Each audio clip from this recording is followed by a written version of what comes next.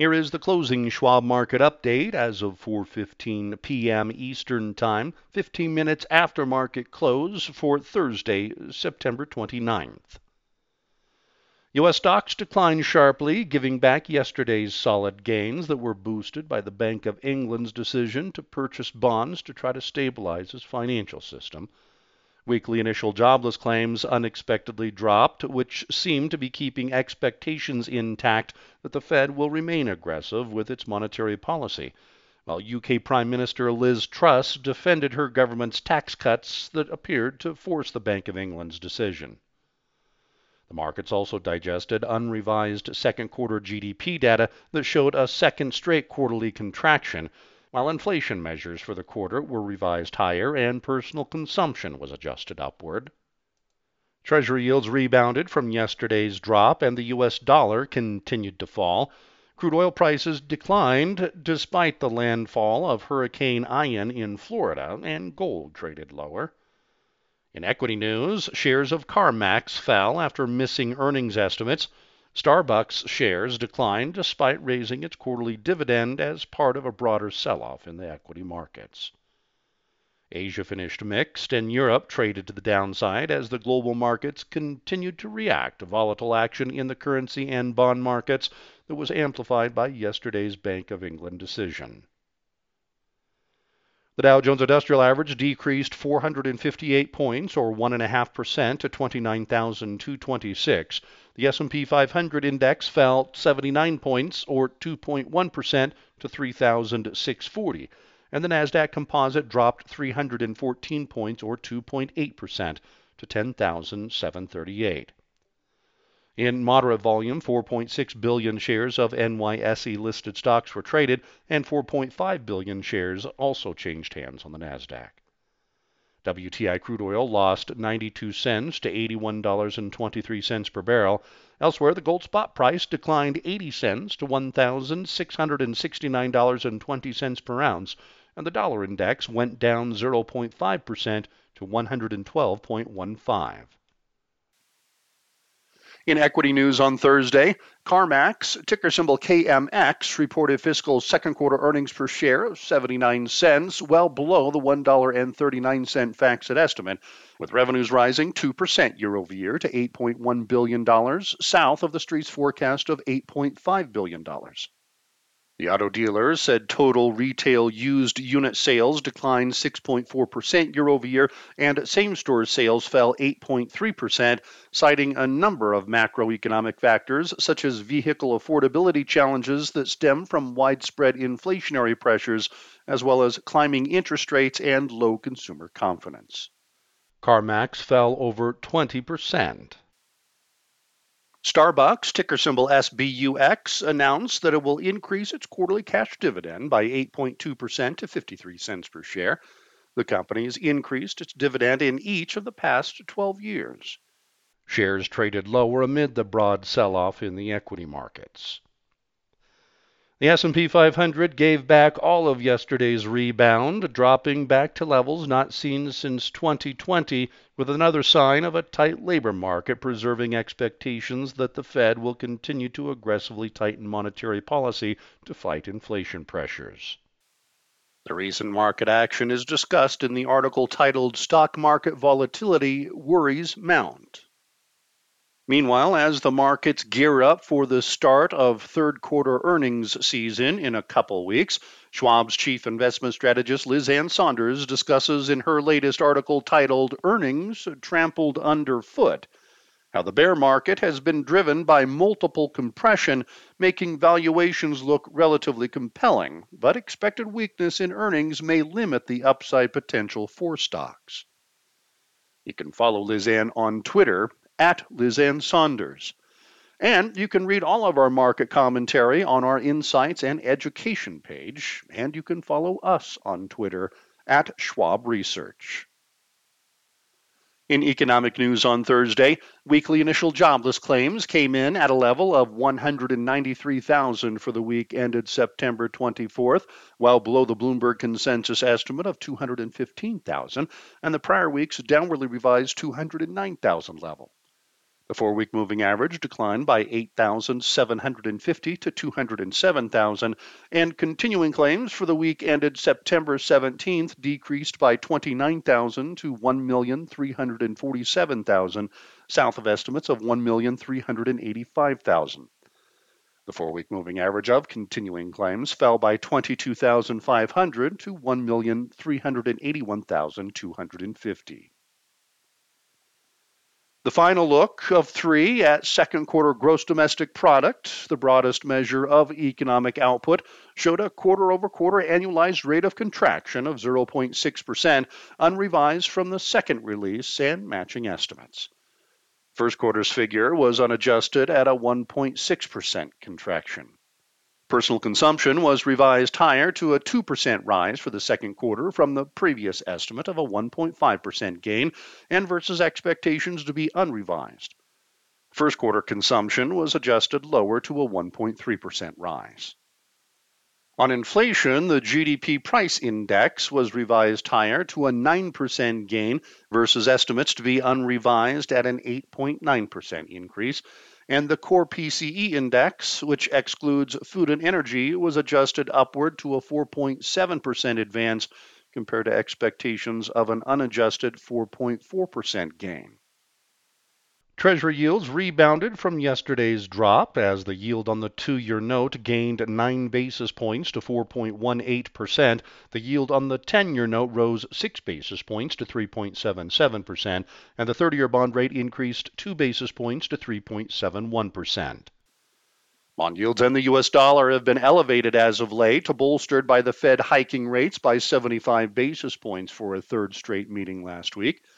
Schwab's chief fixed income strategist, Kathy Jones, discusses the Fed's decision in her latest article titled, "With Inflation Offsides, the Fed Keeps Hiking," which included downgraded economic growth forecasts and an increased unemployment rate outlook as inflation remains the central bank's primary concern. She also provides analysis of the greenback in her commentary titled, "The Strong Dollar, Can It Continue?" You can follow Kathy on Twitter at Kathy Jones. Tomorrow's economic calendar will come in hot, beginning with the highly anticipated reads on the August PCE deflator and core PCE, with the former expected to grow 0.1% month-over-month and 6% year-over-year, and the latter forecasted to rise 0.5% month-over-month and 4.7% year-over-year. Along with that, we will get August reports on personal income, predicted to rise 0.3% month-over-month, and personal spending, expected to gain 0.2% month-over-month. Additionally, data on Chicago PMI for September is estimated to show a reading of 51.8, which is lower than the previous month's level of 52.2, but still in expansion territory with a reading above 50. The final read on September's University of Michigan Consumer Sentiment Index will round out the day, anticipated to remain at the preliminary estimate of 59.5. In international news on Thursday, stocks in Europe traded lower as the market continued to digest yesterday's announcement from the Bank of England that it will buy long-term bonds to try to stabilize its financial markets. The moves came as the British pound and the euro have dropped sharply this year, with the former hitting multi-decade lows, and bond yields in the region have surged. The weakness in the currency markets on this side of the pond and spike in global interest rates have resulted from central banks around the world, led by the Fed, having tightened monetary policies aggressively, including the Bank of England, to try to arrest persisting global inflation pressures. The Bank of England's decision has been said to be in reaction to the potential impact of the UK government's recently announced plan that included the largest tax cuts since the 1970s. Prime Minister Liz Truss noted that, quote, "We had to take urgent action to get our economy growing, and that means taking controversial and difficult decisions," end quote. She also defended the tax cut measures and suggested they won't change course, noting, quote, "I'm very clear the government has done the right thing. This is the right plan," end quote. The inflation picture remained worrisome as Germany reported the first double-digit year-over-year increase in consumer price inflation in the Eurozone's history, Well, the energy crisis in the region, stemming from the ongoing war in Ukraine, has exacerbated the situation. Further complicating the energy crisis, earlier this week, the Nord Stream pipeline system, which transports Russian gas throughout the region, suffered damage and has led to several gas leaks in the Baltic Sea.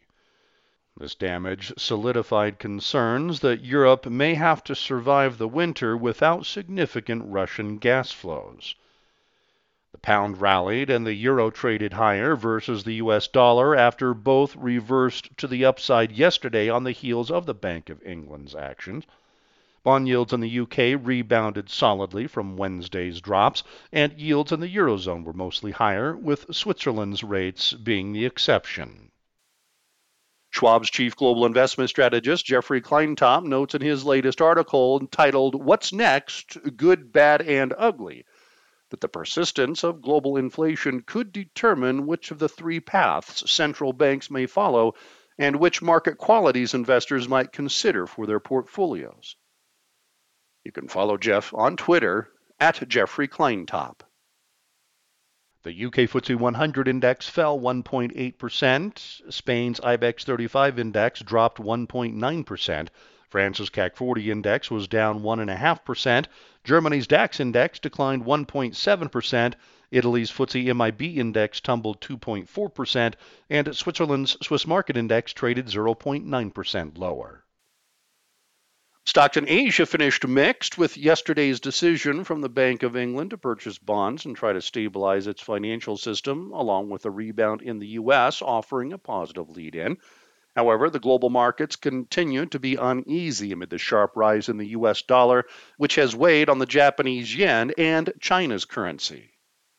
Moreover, bond yields around the globe have moved solidly higher to exacerbate sentiment and concerns about a global recession. The tightening world financial conditions have come as central banks in North America, the Eurozone, and the UK have moved to make monetary policies restrictive to fight persisting inflation pressures. The actions have been led by the ultra-aggressive measures out of the US, boosting the US dollar's rally to fresh multi-decade highs. Adding further downside pressure on currencies in Japan and China, the Bank of Japan and China's central bank have bucked the trend as China even loosened policy to try to boost the world's second largest economy that has been hampered by the impact of COVID-related lockdowns, regulatory crackdowns, real estate issues, and elevated geopolitical tensions with the U.S.